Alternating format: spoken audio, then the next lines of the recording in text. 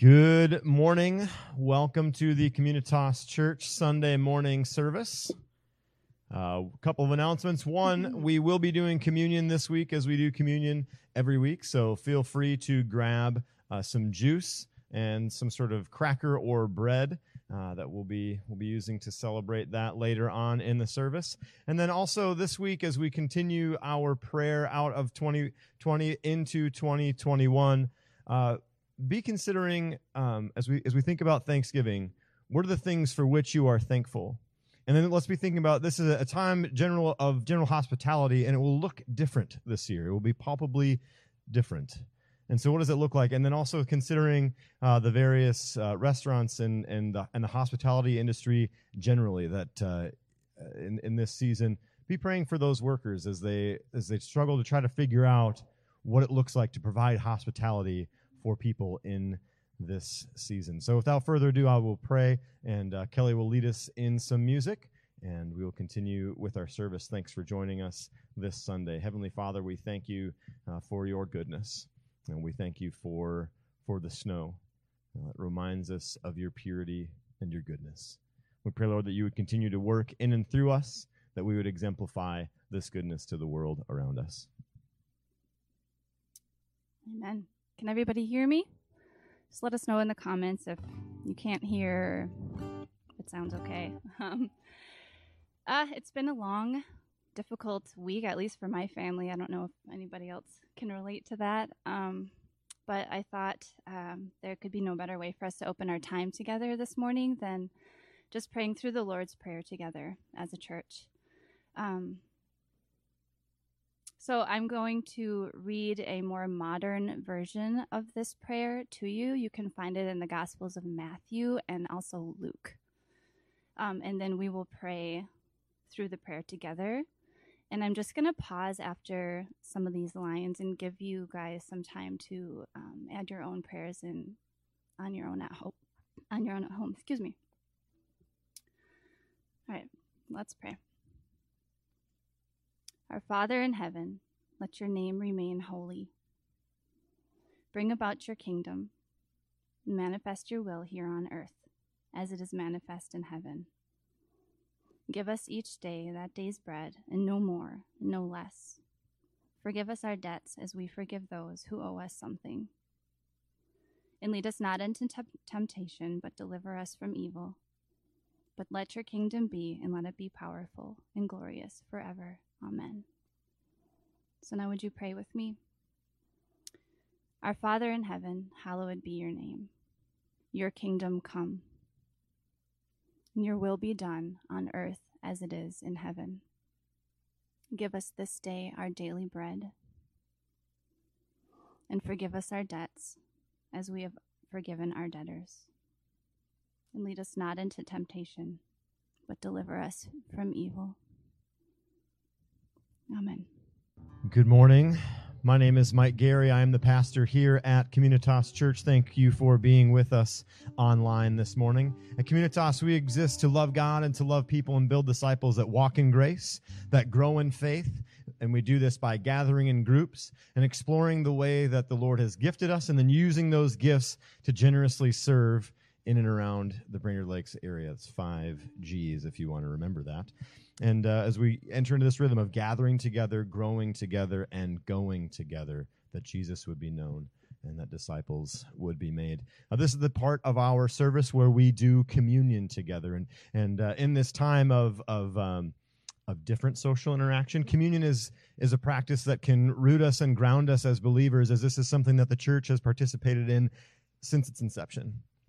And this is to remind us of who we are as believers, that this is something both that we affirm and remind ourselves that we are all in as believers, that we are committed to Christ, and that we do this together. So it serves both an individual and a communal identity purpose.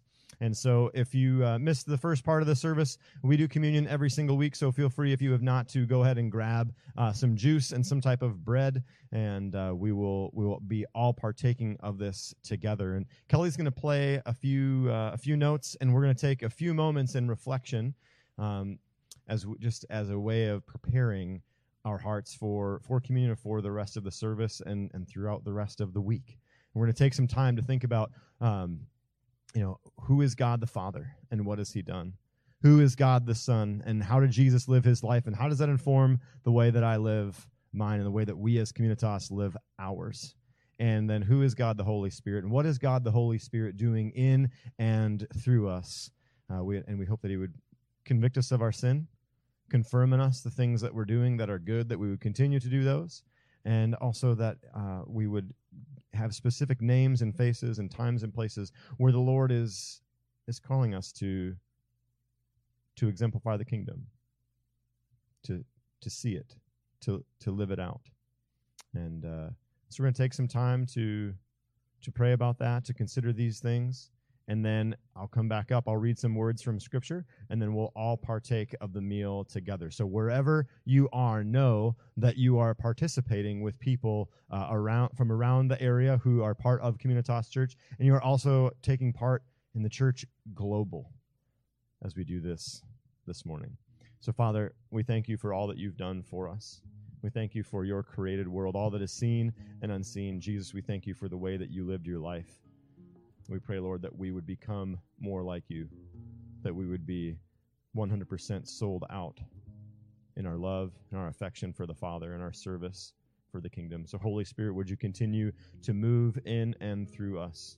Convict us of our sin, confirm in us in the things that we're doing that are good. And, Lord, call to mind specific people that you're calling us to serve and to convey your love.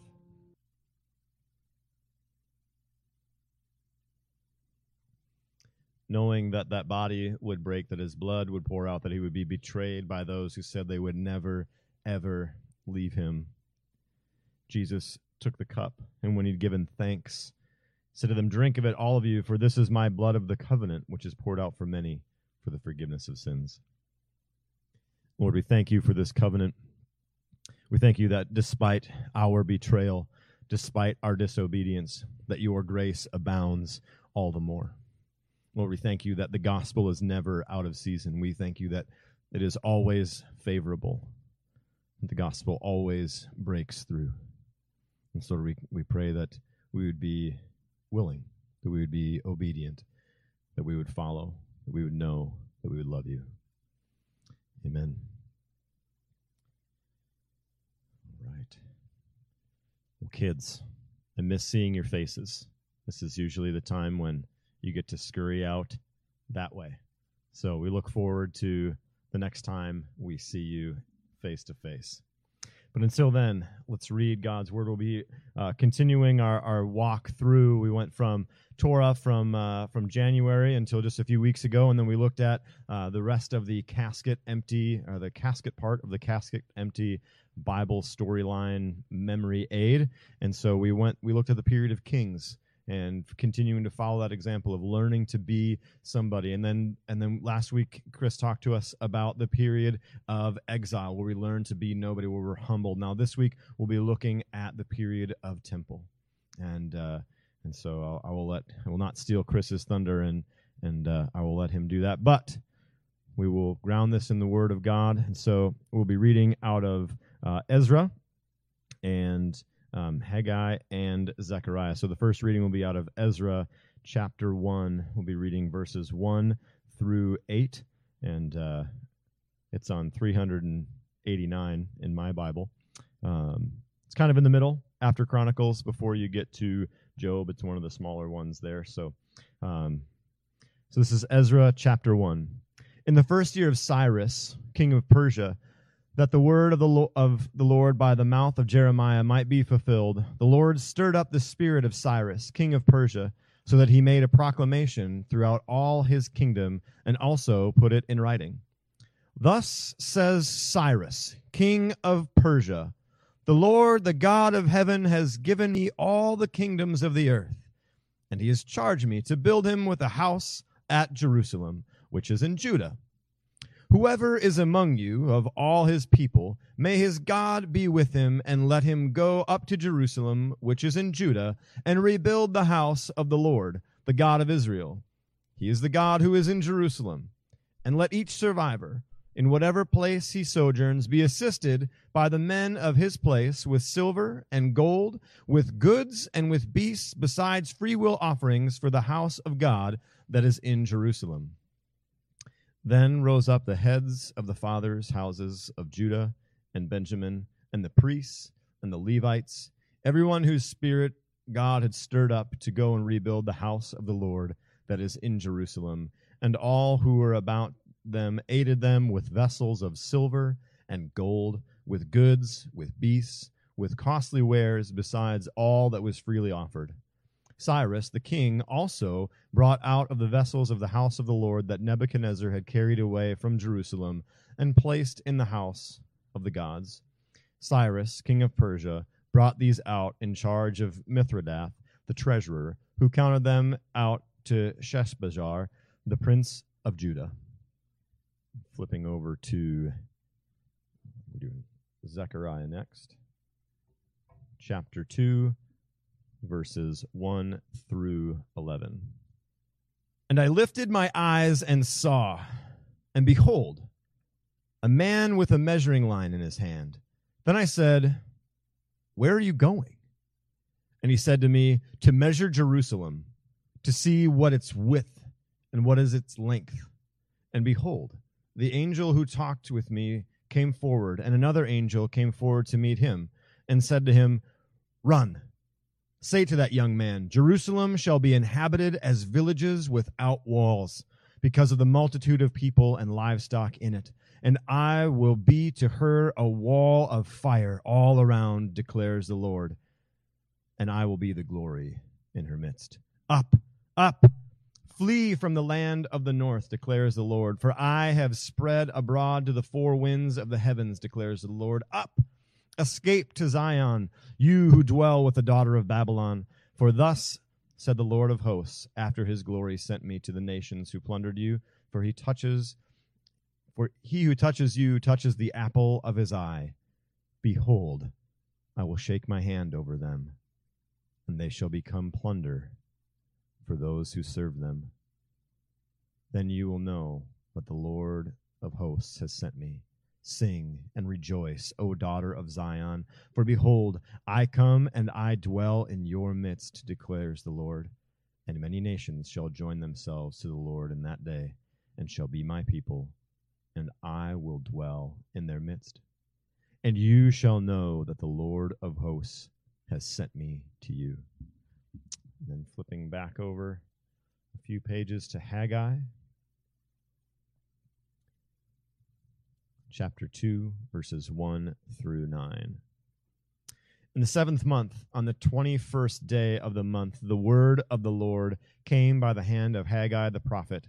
Speak now to Zerubbabel, the son of Shealtiel, governor of Judah, and to Joshua, the son of Jehozadak, the high priest, and to all the remnant of the people, and say, who is left among you who saw this house in its former glory? How do you see it now? Is it not as nothing in your eyes? Yet now be strong, O Zerubbabel, declares the Lord. Be strong, O Joshua, son of Jehozadak, the high priest. Be strong, all you people of the land, declares the Lord. Work, for I am with you, declares the Lord of hosts, according to the covenant that I made with you when you came out of Egypt. My spirit remains in your midst. Fear not. For thus says the Lord of hosts, yet once more, in a little while, I will shake the heavens and the earth and the sea and the dry land, and I will shake all nations, so that the treasures of all nations shall come in, and I will fill this house with glory, says the Lord of hosts. The silver is mine, the gold is mine, declares the Lord of hosts. The latter glory of this house shall be greater than the former, says the Lord of hosts. And in this place I will give peace, declares the Lord of hosts. Well, good morning, everybody. Wish we could all meet in person today, but it's great to be able to meet in this manner also. As I was leaving the house today, David, my youngest, looks at me and says, Daddy, you going to be Pastor Mike? And I looked at him and I said, well, kinda. And so, Mike, I'm sorry for that's the comparison of what you have, so I apologize for that. But being a dad is great. I've been a dad now for over 15 years.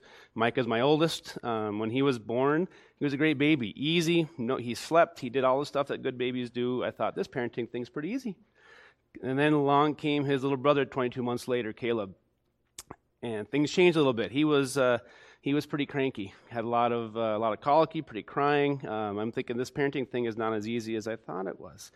So in my wife's, using her motherly intuition, she thought that there just is something wrong here, and so she did some working with specialists. And it turns out that Caleb has a congenital disease called osteogenesis imperfecta. It's a lot of words for brittle bone disease. And I never thought it was too serious. So I thought, he's going to break bone. That's going to be a bummer, but we'll get through that. It's not the end of the world. In 2014, he had a huge accident, and it almost killed him. And we were spent 7 days down in the ICU unit down at Children's in Minneapolis, and I was upset. I was upset with God. I could not understand why he would have given this to my son, why my son would have this this disease, this disorder that was so dangerous to us. He's just a kid, But I began to realize over the years that God had a plan for Caleb, and God was going to use his disease that he has to be able to talk with people, because this gives him an opportunity to talk to people who he understands what it's like to have that. And so through all of this, I've been learning that God has a plan for Caleb, and it's frankly exciting to see what that looks like. As we go through, as we start heading into the temple part of this of today, Israel's going through a similar process. They started out in Egypt being a nobody, and then God over time, walked them through, and they go into the land of Canaan, and under the leadership of Joshua, and then into King David. They're a somebody. They're important people in this part of the country, or in this part of the world, and then the exile comes, and they are forced to be taken into exile. It's interesting now. Now that they're brought into exile, they're being allowed to return back. They're allowed to go back and to rebuild the temple and the walls. They want to follow God's law, but yet they simply cannot do it. I often wonder how it would have felt when you were in the kingdom at that point, when you're in Babylon, and then having King Cyrus come in and Persia takes over and takes over Babylon. I wonder, when Cyrus said that they could go back to Jerusalem and rebuild, I kind of wonder what they would have thought that would have been like. Is this some sort of a setup? I mean, why is this king, who are under his control, is this like we're going to leave and then they're going to accuse us of treason, of leaving, and use that as a reason to maybe kill us? What was the plan? Why were they allowed to return? I'm guessing there was probably a lot of questions through that. Israel, through its existence, has struggled submitting to God. And I think they have always struggled to admit that they are a nobody, but they're going to learn to discover that they are somebody through the Lord as their identity. So if we were to look at just real quick at the narrative of what's going on, the actual story, they have been into exile through Babylon, King Nebuchadnezzar. And then Persia comes through in 539 BC, or 538, and overtakes Babylon. And so now Persia is the country in control. And then Cyrus, a year later, lets the Israelites go back to Jerusalem around 538 BC. Now remember, the northern kingdom, they were never allowed to go back. So this is just the folks that were from Judah. So at that time, Zerubbabel, who was from the line of David, and Joshua, not the Joshua that led them into Canaan, but this Joshua is the high priest. They get to go back and begin the temple reconstruction. There is opposition, and the construction stops. Around 520 BC, prophet Haggai and Zechariah encourage the people to continue building, and the temple is completed around 516 BC. The prophets announce that God's presence will fill God's house, and Jerusalem will be a blessing to all the nations. Yet there is no sign of God's presence, and restoration of the people is far from reality. King Artaxerxes in 458 allows Ezra to go back with other exiles to return to Jerusalem. At that point, Ezra brings out the law, and the people begin to repent from their sins. They want to obey the laws. And in 445 BC, Nehemiah gets permission to go over and to work on the walls. One of the big things when Nehemiah gets to go over it is that the people actually make a covenant. They make a binding covenant saying that we will follow the ways of the Lord, and they begin to build the walls, and that gets done in a miracle time of 56 days. Nehemiah then has to go back. He wasn't allowed to stay in Jerusalem for good, but he does come back years later, and unfortunately the people are no longer following the law. They have again fallen away. The religious reforms of Ezra and Nehemiah had no lasting effect. People are excited, though, about the temple. The temple has been built. If you go and you read in Ezra 6, the people dedicate the temple to the Lord. But there's no comment about the Lord entering into the temple, like when Solomon built it in 2 Chronicles 7, 1 through 3, where it says that the glory of the Lord filled the temple to such a point that the priest could not enter. The question is, why is this? What is the difference? The difference is that Israel has forgotten the Lord of the temple and be more concerned with the temple of the Lord. And this will be the theme of what I'm going to cover today as we talk about this time of the temple. They were more concerned about this physical structure than the God that was there. They were even more concerned about how the temple looked. They weren't as concerned about God's glory. Even when that temple foundation was set, many of the people cried, remembering the former temple. But there was no mention of the God who inhabited the temple and missing that piece of God dwelling with them in that temple. So if we look at Nehemiah, we get into chapter 13, Nehemiah clearly explains what the people have been doing wrong in the eyes of the Lord. First is that they desecrated the temple. They have allowed Gentiles to use the temple as living quarters. So there are sacred rooms within the temple, and there were folks that were actually opposing the building of the walls. And now these people have been allowed to go in and inhabit the temple, the holy temple as living quarters. The people have neglected the temple to the point that the Levites, the priests, they have no way to take care of themselves. And so they are going out into the fields so they could provide for their families. This is important because God put the Levites in place to help the Israelites understand how to follow the law. Without the priests there's nobody to guide the people in following the law. The people profaned the Sabbath. They are, again, working and doing business on the Sabbath. If you remember back to when they were in the process before exile, that was one of the things that was pointed out, was that they were profaning the Sabbath. That's an important thing to the Lord, is to protect the Sabbath and to honor that. And again, the priests and the men were marrying foreign women. That was another warning that they had, was to not marry neighboring countries like the Philistines, Amorites, and the Moabites. Do not intermarry with them, and they did. So Nehemiah and Ezra, as they go back and they're talking to the people confess their sins, and they agree to a binding agreement to follow the law in Nehemiah chapters 9 and 10, only to find out in Nehemiah 13, not that much longer, that the people had again decided not to follow the law. As we go further into our discussion today, you can go look in the chat section on Facebook, and there's going to be a listing of some of the passages that we're going to go through today. I'm going to read some I'm just going to refer to, but that way at least you'll have them for reference for future use, or use today if you want to look up the passage. As I look at this passage, there are a few things that I found really interesting that kind of hit me. One, the first point was that God can use anyone to further his kingdom. When Babylon took Israel into exile, they completely destroyed Jerusalem. The temple, the walls, devastated. There was nothing there. They even took all the pieces from the temple, the gold and all the precious things that were there. That all was taken back to Babylon. But if you go back prior to that, Isaiah 45, he prophesied that Cyrus will rebuild the temple, that he would do it for free, he would receive no payment. And he actually returned many items from the temple that Babylon had taken during the exile. So when he let the people go back, the piece of the temple went back also. But I just found it really interesting that not only did the Lord prophesy that the people would go back and that the temple would be rebuilt, but even had the name of the king. I would have thought maybe you would have said a king would do it, but it was not. It was actually Cyrus. God can use anyone to further his plans. This has been the roughest year I can ever remember from a political standpoint in our country. There's a lot of division, a lack of unity. I'm not going to get into politics. I'm not going to get into who should win, who should lose, who you should support, who you shouldn't support. But for me personally, this has been something that's been an issue for me the last few years. I've put a lot of weight into politics. I've been on Facebook, and I've been a keyboard warrior convincing people, oh, vote for this person, don't vote for that person.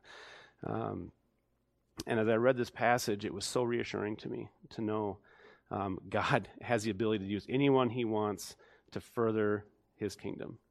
It doesn't matter who's in office. It doesn't matter if this person wins this person wins that. God is in control. And I had to remind myself that who's in control?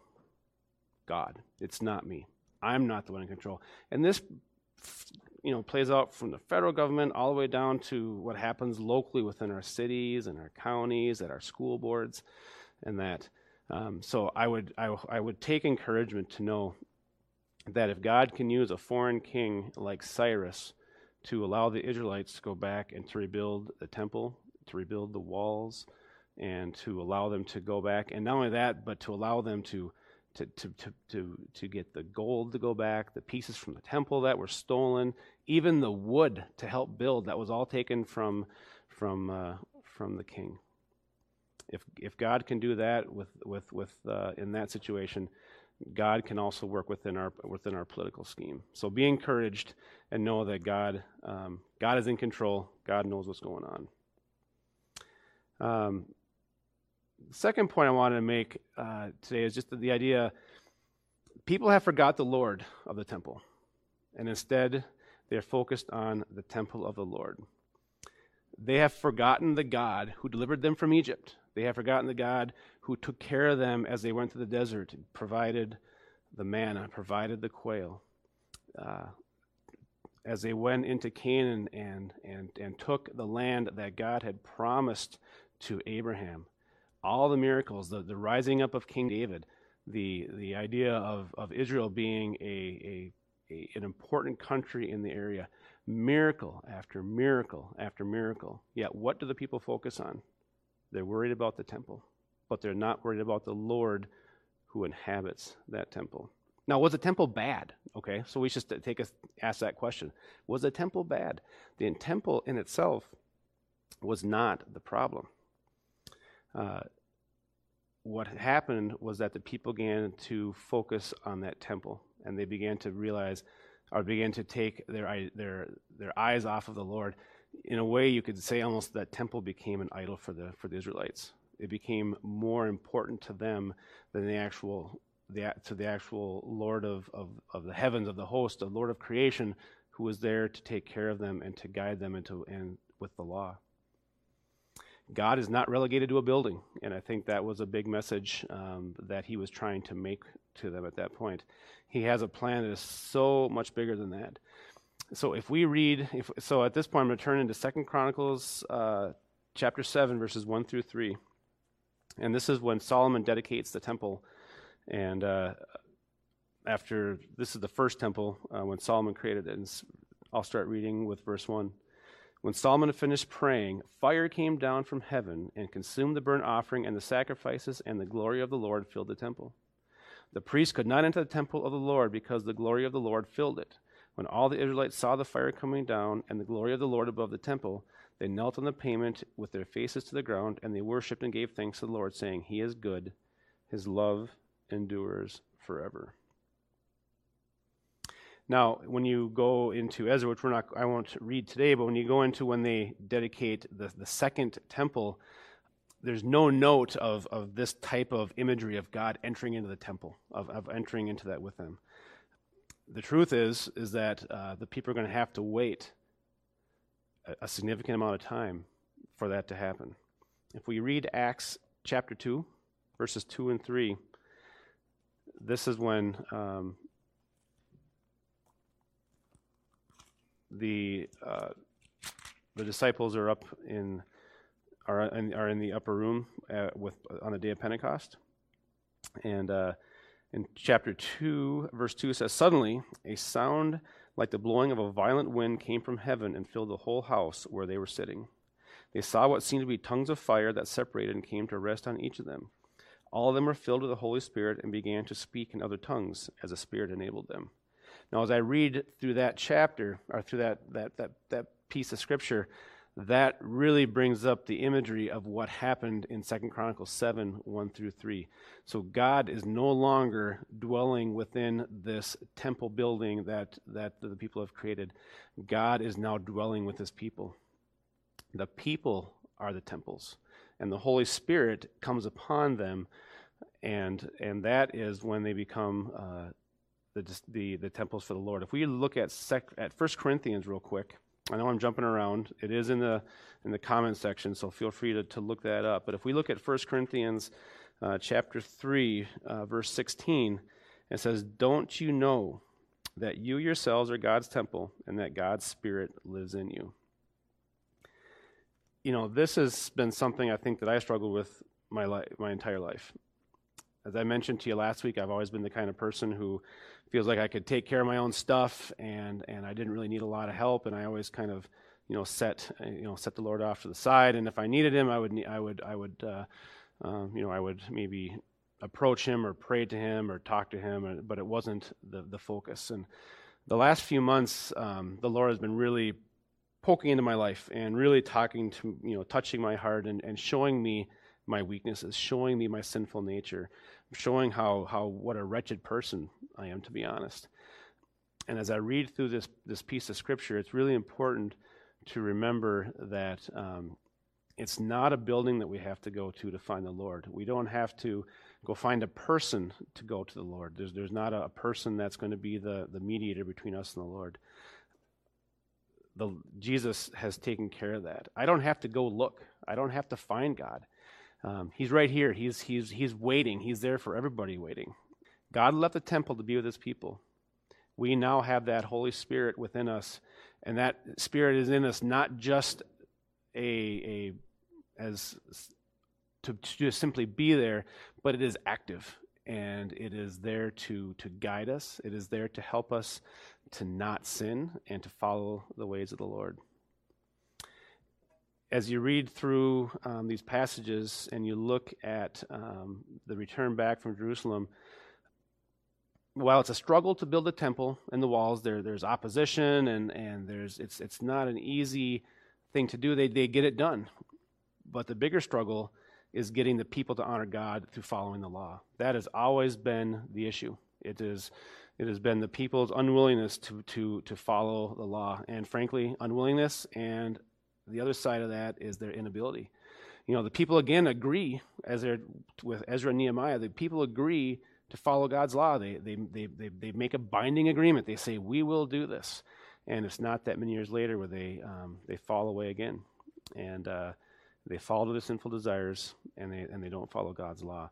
But there is the new covenant and the forgiveness of sin.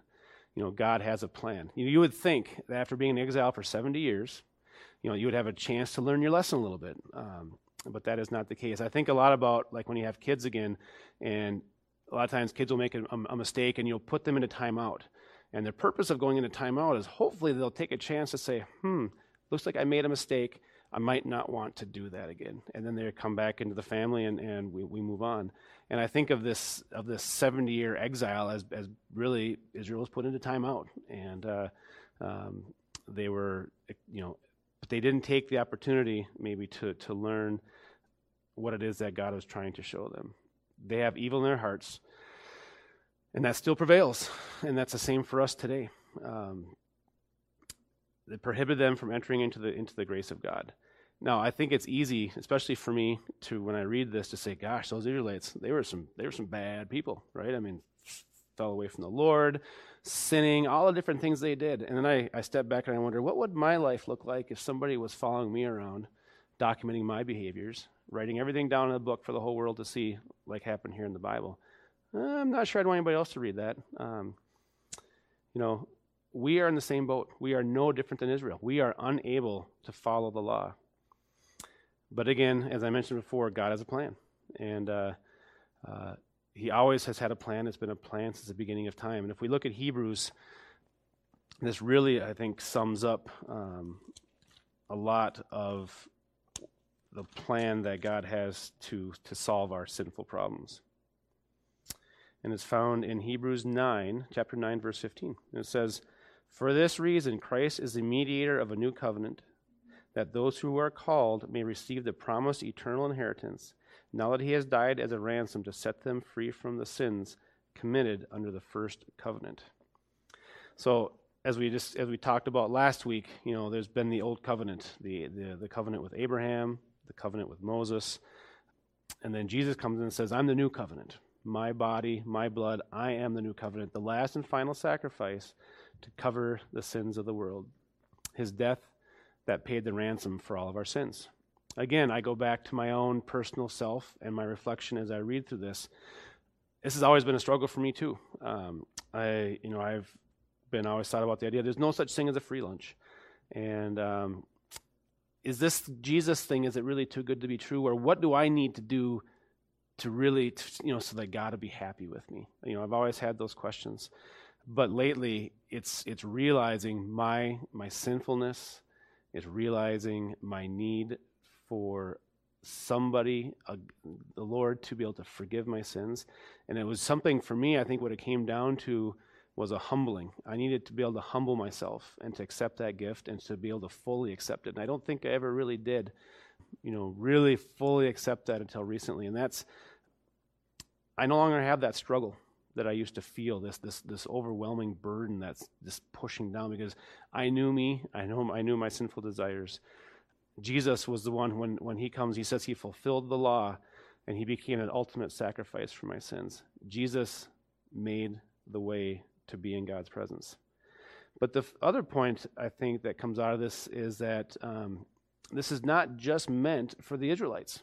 God had a plan to be a blessing to all the nations. So if you look at Genesis 12:3, which I'm not going to read, but God says he's going to bless all people through Abraham. God has not forgotten his covenant with Abraham when he said he would bless the world. I think, a lot of times as we read through this, you get the idea a lot of times that God is focusing on Israel and raising them up and he was, because God had a plan to reach out to the rest of the world, and Israel was to be part of how that would happen. The plan was for Israel to follow God's laws. The plan was for Israel to be a light to the world, to be an example to neighboring countries. They were the ones to show the way to the Lord by following the law and by doing that. And apparently it seems they must have missed the memo. Instead, they are more interested in being like their neighboring countries. They are more interested in their idols, in their idolatry, into following their gods. They're more interested in working on the Sabbath, marrying foreign women, neglecting the very temple that they built. So God had a plan, and Israel was to be part of that plan, and it hasn't worked. It hasn't worked yet. So God finally then punishes Israel and takes them into exile, and then he destroys that Jerusalem that was built. I often wonder, when you're a neighboring country and you saw what happened to Israel, makes you wonder, were they kind of looking going, wow, that God, that's pretty serious business, or I kind of want to stay away from that. I don't want to even be involved in that. They were so destroyed that I think the view of other nations would have seen that as being, this is really serious business. If we look at Zechariah chapter 8,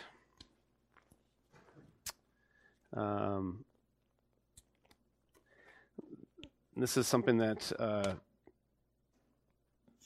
comes in verse 23. God does have a plan to bless the nations, and his plan is still for Israel to be part of that. So if we read verse 23, it says, "This is what the Lord Almighty says. In those days 10 men from all languages and nations will take firm hold of one Jew by the hem of his robe and say, 'Let us go with you, because we have heard that God is with you.'" So God wants to bless the nations through Israel. He is going to, people will literally grab onto them and say, "Let us go with you, because God is with you." This is really a stark difference from the same Israel that God just punished. God has a plan for the nations to accomplish this through Jesus Christ and his sacrifice on the cross. If we read Galatians 3:16, we get a glimpse into what this looks like, and the plan that God has through Jesus Christ for the world. You are all sons of God through faith in Christ Jesus. For all of you who were baptized into Christ have clothed yourselves with Christ. There is neither Jew nor Greek, slave nor free, male nor female, for you are all one in Christ Jesus. If you belong to Christ, then you are Abraham's seed and heirs according to the promise.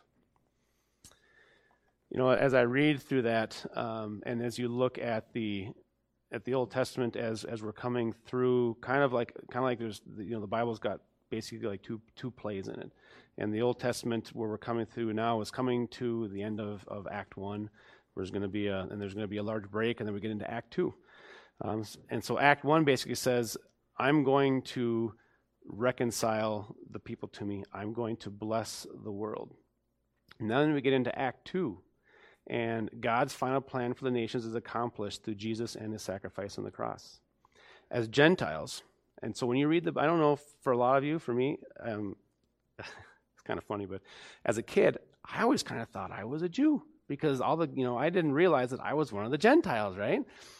And so as you read, as you think about this, we should be grateful that God had a plan for the entire world. It wasn't just for Israel.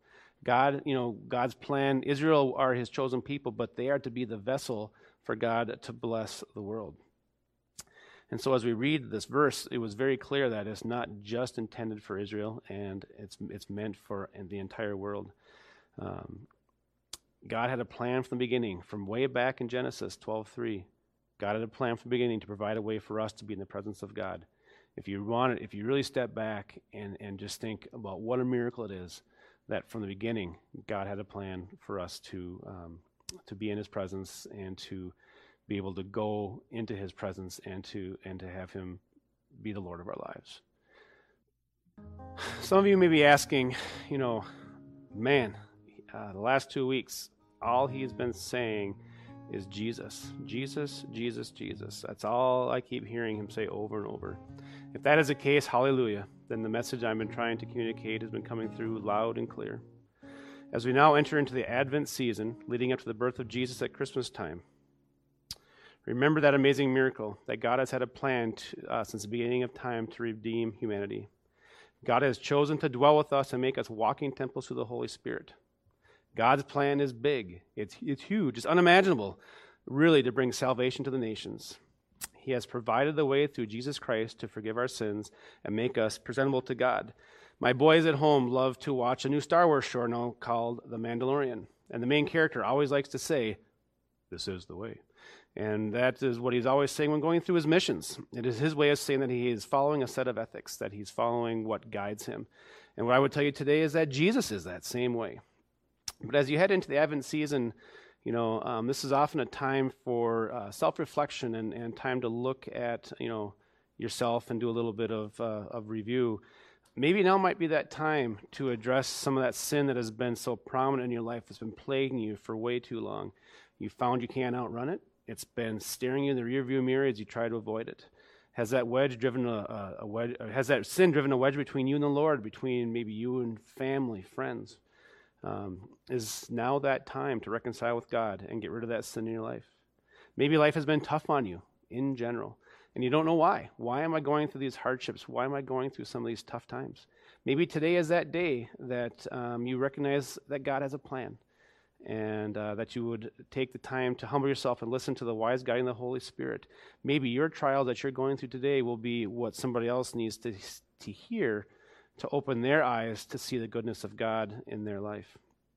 And so I would say to let this not be a season of presents and Christmas lights and Santa Claus, but a real understanding of God becoming Emmanuel, or God with us.